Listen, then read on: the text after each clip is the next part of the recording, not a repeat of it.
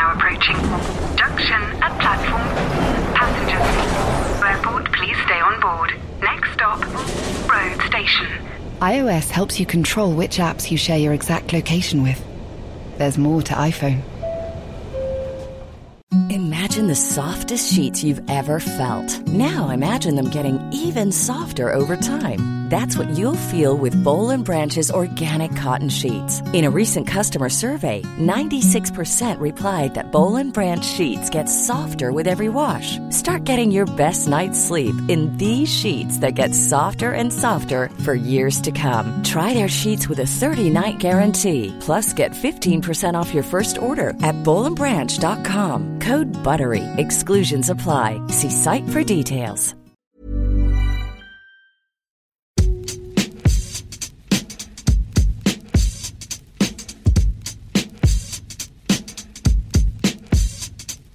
Hello and welcome to the Game Podcast from The Times. I'm Natalie Sawyer. And I'm Gabriel Marcotti, and we thank you for joining us on this rather cold Thursday morning, although not as cold as some of you listening in certain parts of the world, I'm led to believe. In the studio with us, I'm very excited because we have Mr. James Gearbrandt, and he brought his glasses. And down the line, not wearing glasses, but actually, are you wearing your house coat? It's Ollie K. No, but you didn't check that I wasn't wearing glasses. I do own some glasses, but no, you didn't check. So that was pretty cavalier of you. I assume you don't need radio glasses, right? I don't. Exactly. Later on, things will heat up as we talk to one of the finest football writers I know, George Culkin, about a record-breaking week for who else? Newcastle, and we'll be trying to determine what is going on at Chelsea. But we start with a dramatic midweek in the title race. Manchester City suffered a shock defeat at Newcastle on Tuesday, which offered Liverpool the chance to go 7 points clear at the top of the table. But they couldn't take that chance, drawing 1-1 at Anfield. So with Leicester, the first time all season that Jurgen Klopp's men have dropped points against a team outside the top six. Now, Ollie, they have increased their lead to 5 points, but in the circumstances, does it feel like a psychological blow for Liverpool? It will feel like sort of one step forward, one step back. I mean, but it's strange to say that given that they are actually, another point clearer ahead than they were at the start of the week. But it will feel like an opportunity missed in that they had the opportunity to go 7 points clear. I think even more than the sort of points difference, which is obviously all important, is the fact that there was weakness evident in Liverpool last night, which hasn't really been the case often this season. They looked nervous at the back. They looked uninspired going forward after a very impressive start. And I would say much as Man City showed weakness on Tuesday night, Liverpool did against Leicester. And so, I mean, it's pretty much as you were. If anything, Liverpool's position is better than it was 48 hours earlier, but it will feel like some sense of an opportunity missed. Ollie, I kind of feel that this was coming in the sense that other than certain games here and there, really probably for the past 4 to 6 weeks, Liverpool haven't been playing as well as they had earlier in the season. I know perhaps people will focus on the defense, and that's what happens when you have Henderson playing right back and Matip at centre half, and they're not used to playing and whatever. And I think even Van Dijk had only just returned as well to training. But is there an issue at the top end of the pitch too? I would disagree with you in as much as I would say Liverpool's form over the last sort of 4, 5, 6 weeks has probably been their best of the season, or the past 2 months has been the best of the season. Really? If you go back to September, October, November, people felt that they were, well, I certainly felt that they were getting results without sort of firing on all cylinders. I think they've kind of done enough. I think to the certainly the Palace game.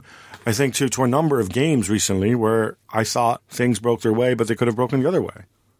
I thought earlier this season they weren't playing as well. Maybe if you're talking about January, I mean, obviously they had the defeat at City. I thought they played really well. Oh, they played really well at City. Yeah, no argument there. And they had a couple good games over the holidays. But I don't know. In general, I kind of feel like they've been sort of pacing themselves. I think December is the month that they really clicked as an attacking force, and they weren't doing that before. They scored 4 against Palace when they really had to. I would say it's been coming in that, logically you can't just go on winning game after game after game, and it was quite freakish, really, that they hadn't even dropped a single point to a team outside the top six until last night. And I thought once a team like Leicester, who are unpredictable, but they are capable of doing that. They're awkward. They're good on the counter attack, good from aerial positions, and it was probably one of the games where you would put a question mark next to it from a Liverpool point of view. Might they drop points there? And they've got a few of those games coming up, so.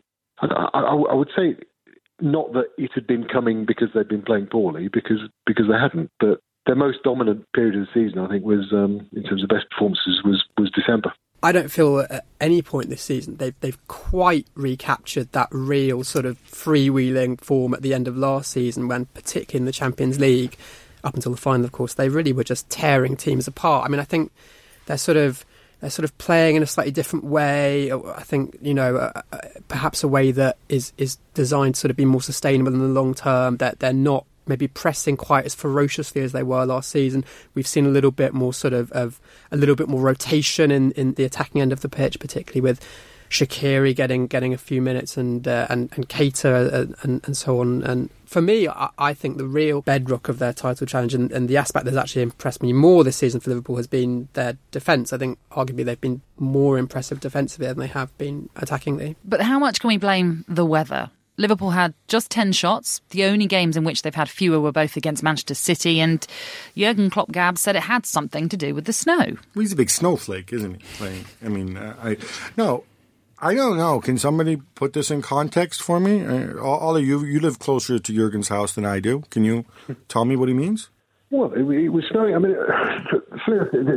the only period where I thought, gosh, that pitch looks awful was the first few minutes, during which time Liverpool just passed it absolutely brilliantly and scored with their first attack, and they scored just by passing, and I thought the pitch was slowing them down, but it was same for both teams, really, isn't it? And well, you could say it wasn't the same for both teams in that BT Sport showed at half time Liverpool ground staff were clearing the snow at one end of the pitch and not the other. Which what did you make of that, Ollie?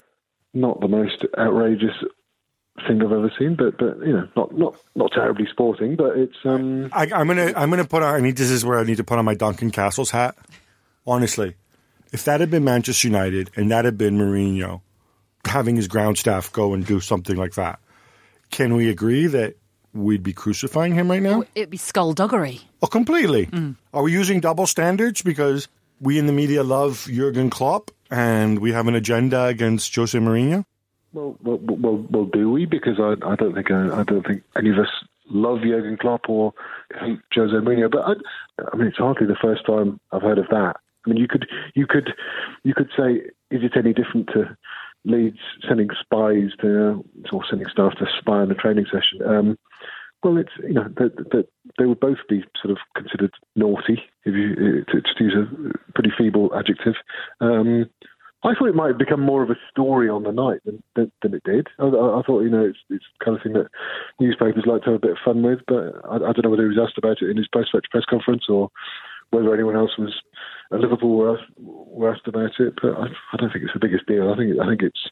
I've certainly seen it before. I've seen managers sort of reduce the width of the pitch to the almost the bare minimum. I remember Graham Souness doing that with Rangers many years ago. The way clubs use home advantage sometimes. Yeah, and I suppose no different to a groundsman watering a pitch before a game at half-time, for example, just because the manager maybe wants a slicker surface. But should we show some love for Claude Puel, James? Nobody else will. I mean, I wouldn't go quite so far as I'm a Puelista, but yeah, I mean, I do. I've defended Claude Puel on this podcast before. In terms of, if you look at the defensive stats, expected goals against, and so on, I think Leicester are probably a top 5 or 6 defensive team in the league. They are extremely well set up to play against the big teams, as they've obviously beaten Chelsea and Manchester City this season, and now drawn with Liverpool. And for me, it doesn't particularly matter that their points skew slightly more than you would expect towards the bigger teams and slightly less than you would expect against the lesser teams.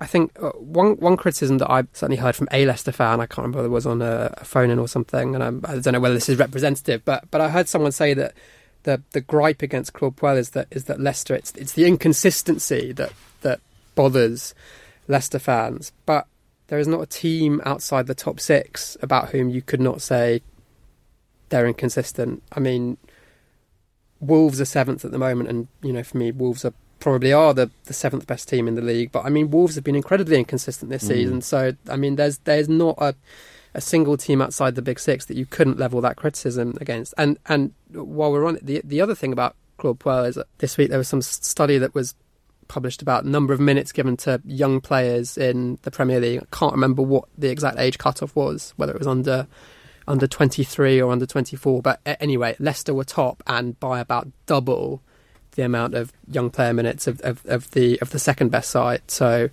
he is a coach that is great at bringing through young players. I think we've seen him play Hamza Chowdhury this season. He's recalled Harvey Barnes from his loan spell, where I think other clubs maybe would not have done that. James Maddison, Demarai Gray, Ben Chilwell, absolutely. I mean, Maguire conveniently fits under your definition of young player too. So. That's true. I mean, I think the valid criticism of Puel is, I guess, the stylistic one. People, don't like Leicester style, and I guess that is very kind of subjective. You're sort of, whether you kind of like the style that a football team plays, and whether you kind of, how much you prioritise that against the getting results is quite personal to kind of each individual fan. So fair enough. On a kind of results and performance basis, I think it's quite hard to criticise Puel, even if they are inconsistent.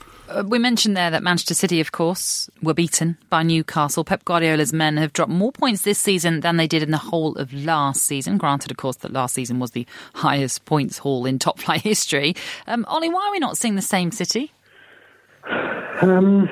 It's hard to say. I mean, I think Guardiola said last April, May that this season will be impossible to repeat, and it has proved impossible to repeat in terms of the momentum, the however many consecutive wins they had in the middle period of the season. They've not had anything like that kind of consistency this season. And I know people talk about sort of issues and have they been found out? Have they? I suspect a large part of it is psychological, where they were on that incredible run last season, and it's hard to replicate that in the same way this season. They've missed De Bruyne more as the season has gone on. I know he's back now, but he doesn't seem to be firing on all cylinders yet.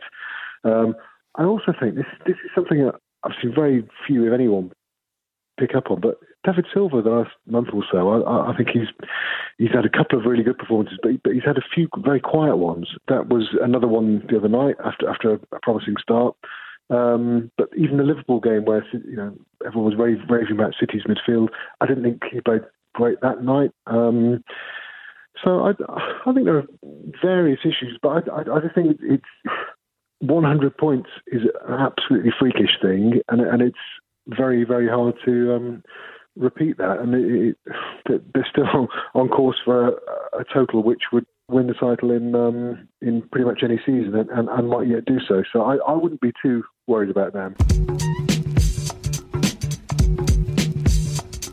This season, with your subscription to The Times and the Sunday Times, you can watch every highlight and every goal from every game in the Premier League. It's just £8 for an 8-week trial. Every Thursday at thetimes.co.uk, our very own Bill Edgar provides 11 trivia teasers for you, and here's one for you on this podcast.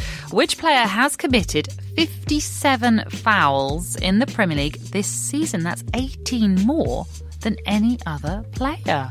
Okay, now I'm going from memory, and historically, it's actually often a striker on a team that plays long ball. Remember, I think for like 10 years in a row, it was Kevin Davies over and over and over again, because Okay. it's a lot easier for, there's a coming together. It's a lot easier for referees to call the foul on the attacking player when they can't be arsed to figure out what happened, because if they call on the defensive player, then they got to give a penalty or free kick, right?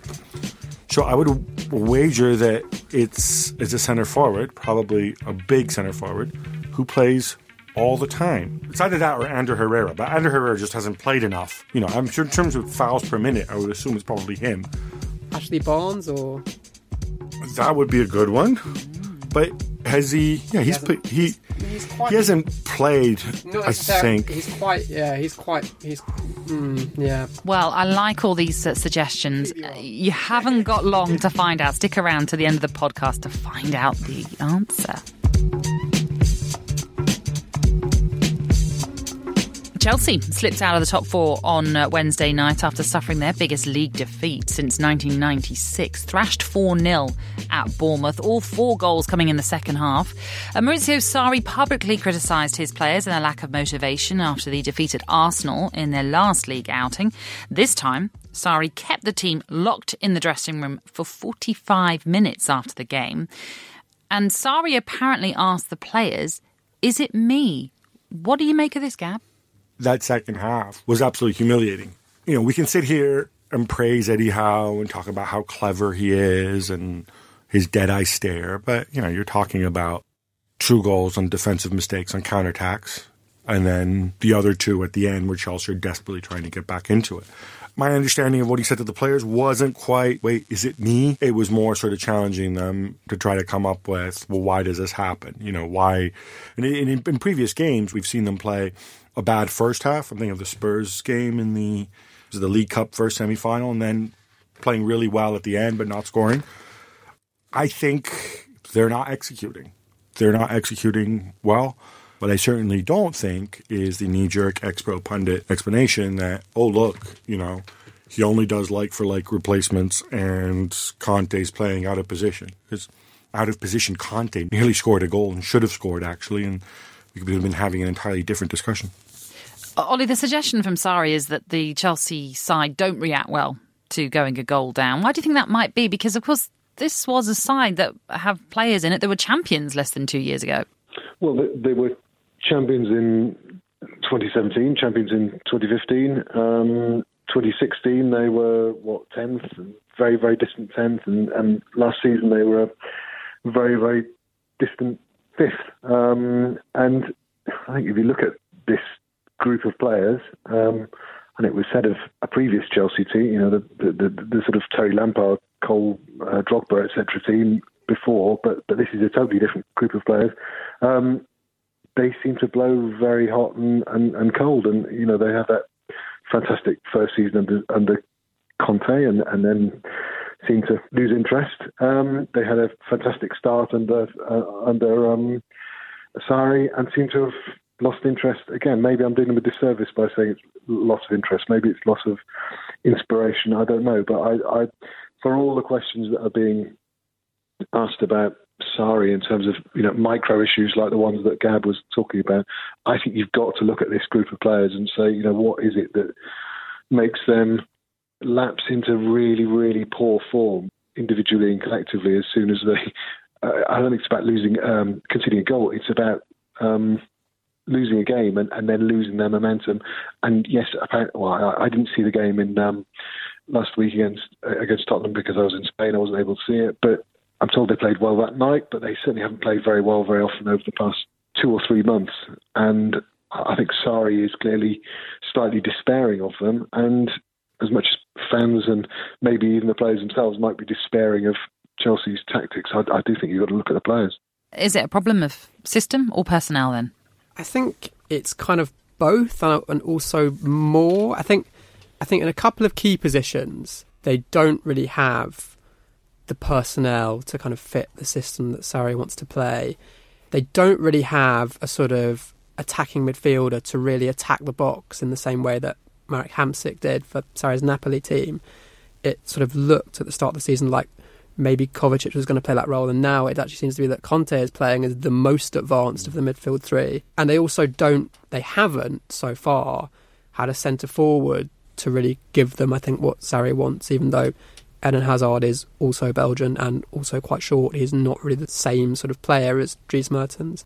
We haven't even kind of mentioned it. Yeah, but I certainly do not think Sarri should be sacked. I think, they should be given more time. I think all recent precedent in the Premier League tells you that, Rome is not built in a day. If you're trying to play this dogmatic or systemic type of football, or, a style of football that relies a lot on kind of synchronisation and, sort of choreographed training ground movements, then it takes time. We've seen that with Pep.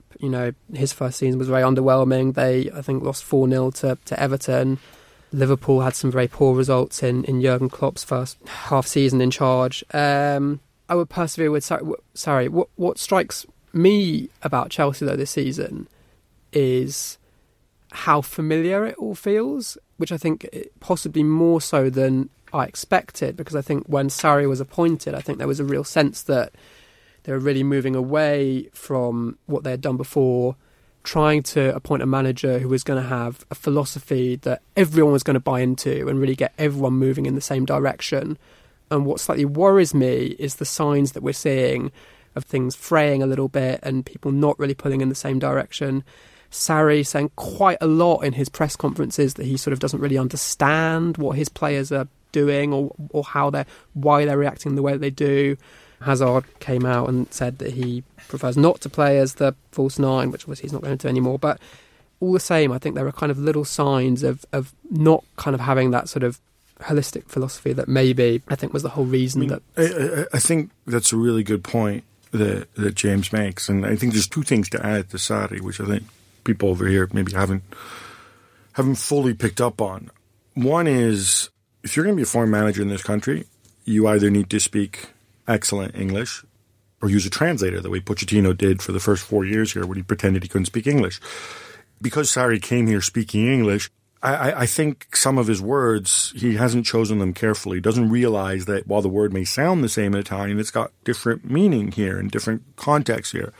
On top of that, Sarri's not a great communicator to begin with. He's not a great communicator in Italian either. When he was in Italy, he's not somebody who, when you asked him questions in press conferences in front of mics, he would often say things that weren't great or that didn't seem to necessarily go and make sense. And in Naples, he actually had a press officer who I don't think was very good, which then led to fueling more questions, because normally what happens is, a foreign manager says something and then the press flat comes over and says, oh, what he meant was this. I think that's something to think about. That tends to have a snowball effect. The other thing that I think is on him, and this is something he did at Napoli and it's something he's still doing at Chelsea, is I don't understand this need to always play the exact same people. It seems that now that Higuain's here, the only question marks are, Emerson, we have little tweaks, right? Emerson's played the last couple of games instead of Alonso, and other than the familiar Barkley Kovacic one, sometimes Pedro and William, but it's the same people. And, I understand that if, you've got Dixon, Winterburn, Adams, and Keown, or better yet than Keown, Bold. But that's not who they are. David Luiz and Antonio Rudiger, why can't you give Christensen a chance once in a while, right? Other than just the Europa League. Because when you send these guys out, and Loftus-Cheek is another one, and we saw him last night, but it wouldn't kill you to I'm saying put Loftus-Cheek in for Conte or Jorginho, but figure out how to make him part of the rotation, part of the system. Because what happens is, otherwise, when people are missing, there's such a lack of chemistry, and his game is built on chemistry. And I don't think that's really helped him. That's really helped him either. Can we give a shout out to my main man, David Brooks? Oh, I see. He needed to say. He's so special. He's so special. I know Eddie Howe will get the credit, and fair enough, Eddie, blah, blah, blah. But I watched this game last night. Cook and Ake were really, really, really good at the back. This guy, Brooks, is tremendous. The train is now approaching. Junction at platform. Passengers, airport, please stay on board. Next stop, road station. iOS helps you control which apps you share your exact location with. There's more to iPhone. If you're looking for plump lips that last, you need to know about Juvederm lip fillers. With Juvederm Volbella XC and Juvederm Ultra XC, your lip look, whether it's subtle or bold, can last up to 1 full year with optimal treatment and no additional maintenance. Find a licensed specialist and see if it's right for you at Juvederm.com today. That's JUVEDERM.com. Add fullness to lips in adults over 21 with Juvederm Volbella XC or Juvederm Ultra XC. Do not use if you have severe allergies or a history of severe allergic reactions, or if you're allergic to lidocaine or the proteins used in Juvederm. Tell your doctor if you have a history of scarring or taking medicines that decrease the body's immune response or that can prolong bleeding. Common side effects include injection site redness, swelling, pain, tenderness, firmness, lumps, bumps, bruising, discoloration, or itching. As with all fillers, there's a rare risk of unintentional injection into a blood vessel, which can cause vision abnormalities, blindness, stroke, temporary scabs, or scarring. For full, important safety information, visit Juvederm.com.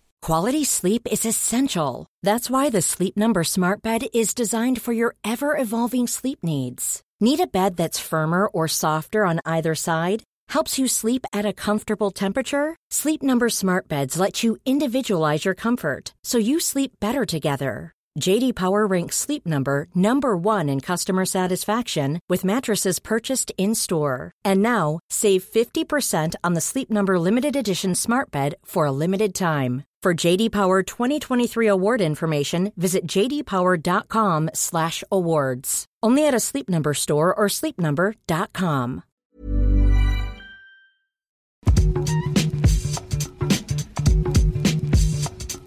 As mentioned already, Tuesday night was a positive one for Liverpool and a very positive one for Newcastle United. George Caulkin joins us now. And George, in the Times, you described Tuesday as a blissful, bonkers night, beating the champions Manchester City, but also the club record signing of Miguel Almiron, a club record that has stood for over 13 years.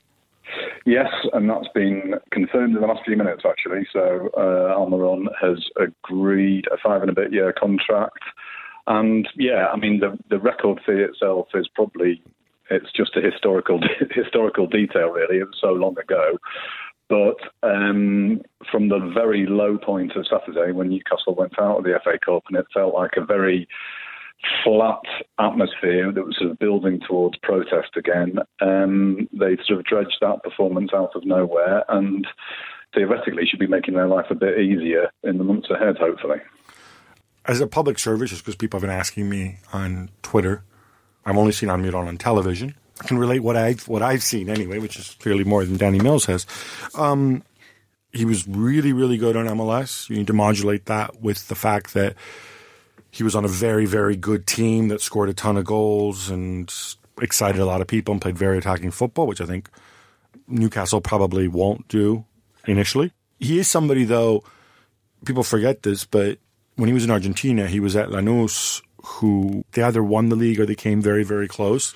And they were a small team that had kind of done really, really well, and that's kind of when he got onto the map. And he was being tracked by a lot of teams back then, and Atlanta United, I think, paid a fair bit of money by MLS standards to go and sign him. He has this thing that he does. I think what gets people excited is he's incredibly athletic, and he really puts in a shift defensively, even though he is a creative attacking midfielder.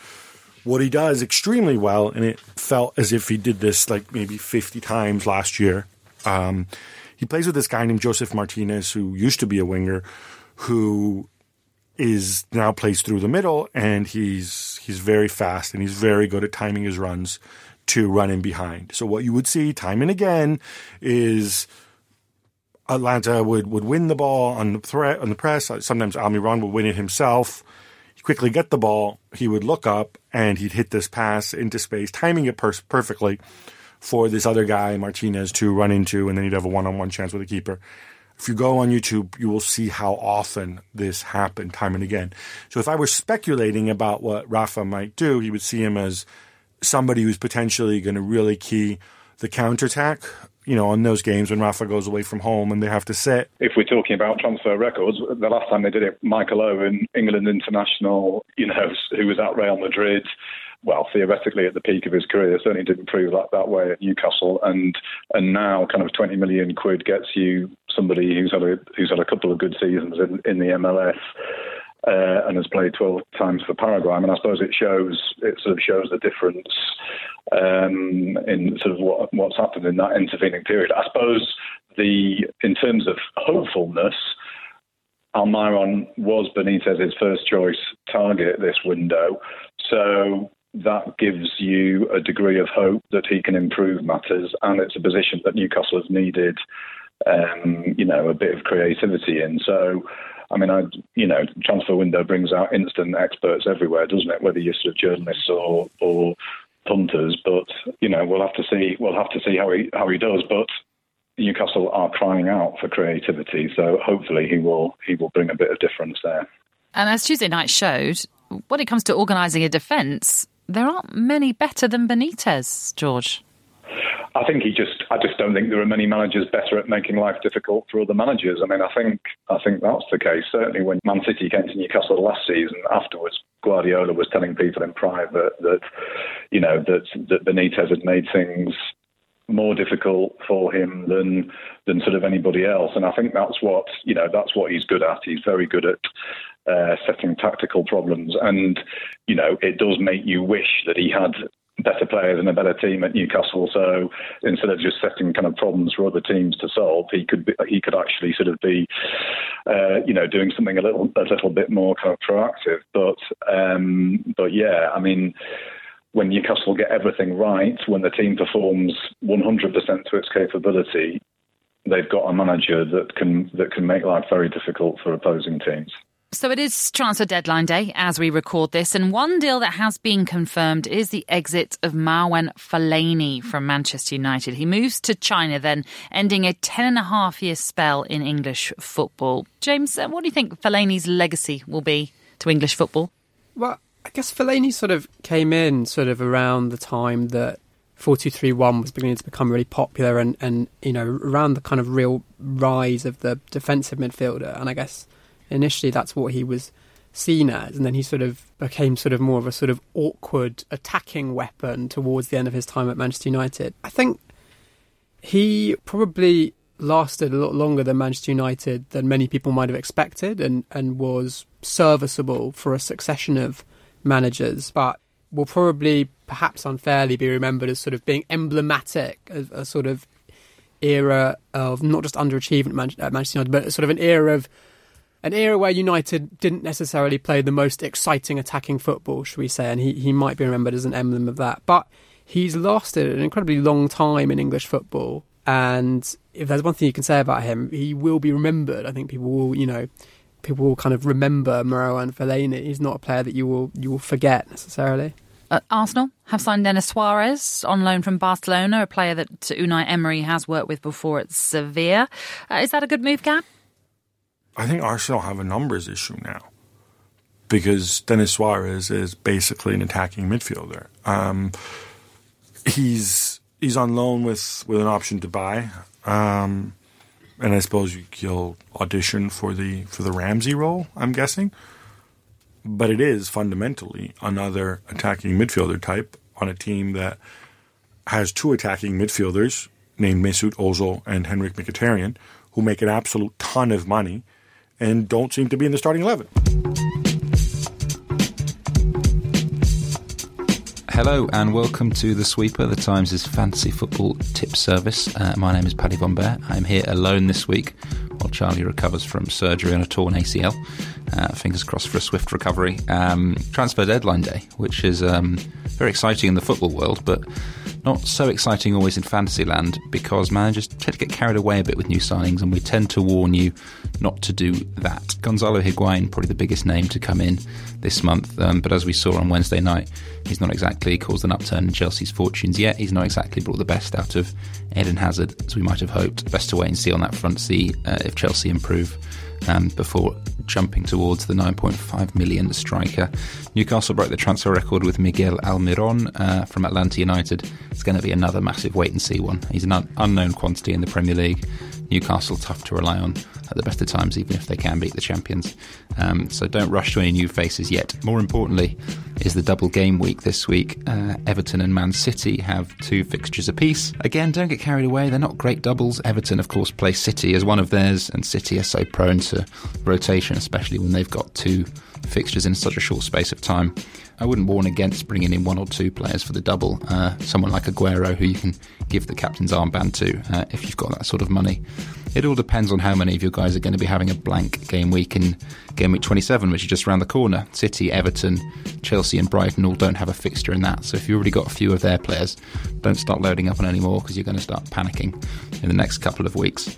Ditto Richarlison and Sigurdsson for Everton are probably safe options to go for the double, but there's not much else out there, thanks to Lucas Digne's suspension. Elsewhere, Son Heung-min is back for Spurs, which is great news. He scored already on Wednesday night. He's going to be a big player in Kane and Ali's absence, so feel free to bring him in. Wolves look great. Jimenez scored twice midweek. Jota is playing up front with him, looks sharp. Their fullbacks, as ever, are super reliable, Doherty and Johnny. And what about Mitrovic? He's a confidence player up front for Fulham. Scored twice in midweek. Is he about to go on another run, as he did earlier in the season? Quite possibly. Wouldn't warn against you having a punt on the Serbian striker. And good luck with that if you do. As ever, for more tips, just go to thetimes.co.uk/fantasy football and sign up for the email, or head over to Facebook, search for The Sweeper, join our group, ask us some questions, and we'll answer as many of them as we can. It is time now for our weekly predictions game. We've taken a bit of a break. Yeah, funny that. Yeah, you've not been happy about that, No. have you? Because you do want to cut down the massive lead that I currently have, don't That's you? okay. It's like, that's a great thing. It's like, golf when you've got a lower handicap. That's fine. Something to aim for. But I need to be given a chance to at least catch up. Okay, then. Let's start with the game at Wembley. It's Tottenham taking on Newcastle at Wembley, then. Come on. All right, so Heung-min Son is back. Yes. I thought Spurs showed a ton of character in coming back last night. And I think this is another psychological barrier broken through. Newcastle, obviously, big result for them against City. But yes, I'm going to say Spurs to win this one.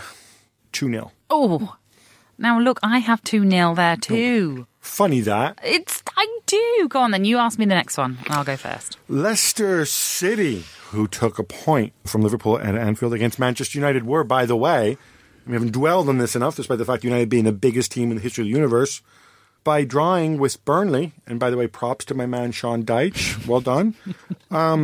They broke the streak of consecutive wins at 8. So Leicester against United. What do you reckon, Natalie? For some reason, I just feel like this game's got goals in it. Has Ollie lost his mojo, though? Well, I don't want to say he's lost his mojo, but I just feel like, maybe Leicester on a bit of a roll after the result at Anfield. I don't know. I'm just going for a 2-2 draw. I just have a feeling for it. I'm still on board with the Ollie bandwagon. I'm going to say United to win 1-0 on a Pogba penalty. Okay, right. Big game at the Etihad sees Manchester City taking on Arsenal. Arsenal up into 4th now after Chelsea's defeat at Bournemouth. Yeah, on goal difference. Goal difference is kind of but nonsense, obviously, but City have to bounce back. Mm-hmm. This is Pep Guardiola we're talking about, right?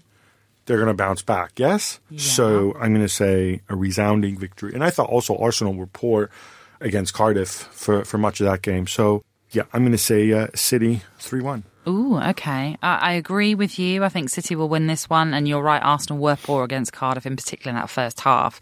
And I'm going for a 2-1 City win. Next up, we have Leeds United, cheating Leeds United, spying on everybody against Norwich. Are Norwich one of the teams that lodged a complaint against them and want them thrown out? Norwich, Middlesbrough, Derby, Blackburn, Brentford, Bristol City, Hull, Millwall, Forest, Preston and Swansea. Bielsa, come on. It's not going to happen, right? Oh, you see, again. 2-0 Leeds, easy. Really? See, I just feel like it's another game that's going to have goals in it. I wouldn't be surprised if there was late drama in this one. I'm saying 2-2 again. 2-2. Yes. Wow.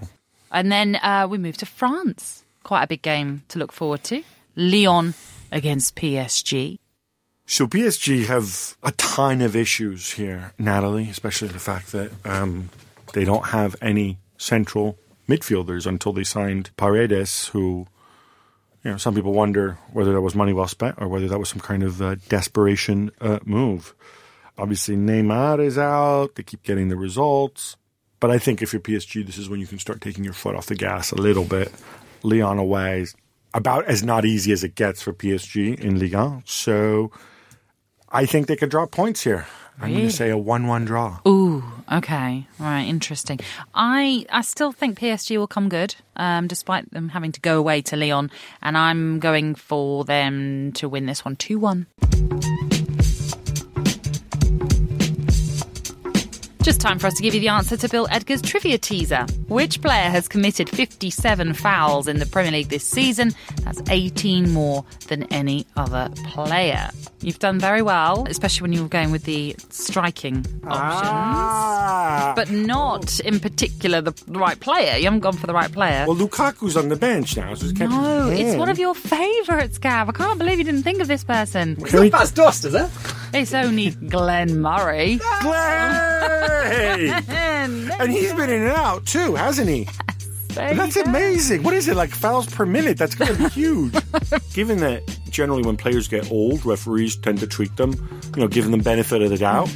Like a younger Glenn Murray behaving the same way, he'd probably be up at like 100 fouls right now. It's amazing. That's all we've got time for today. Many thanks to our excellent guests, James Gearbrandt, George Colkin, and Ollie Kay. Remember, you can subscribe to The Times and The Sunday Times to enjoy award-winning journalism online and on your smartphone or tablet. It's just £1 a week for an 8-week trial. Search The Times subscription for more information. We're going to be back on Monday after Manchester City and Arsenal. The Game is brought to you by The Times. For more information and more podcasts from The Times, head to thetimes.co.uk.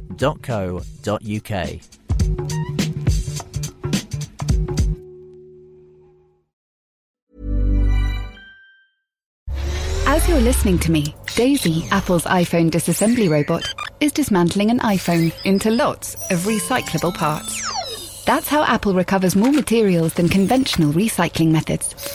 Thanks, Daisy. There's more to iPhone. Even when we're on a budget, we still deserve nice things. Quince is a place to scoop up stunning high-end goods for 50 to 80% less than similar brands. They have buttery soft cashmere sweaters starting at $50, luxurious Italian leather bags, and so much more. Plus, Quince only works with factories that use safe, ethical, and responsible manufacturing. Get the high-end goods you'll love without the high price tag with Quince.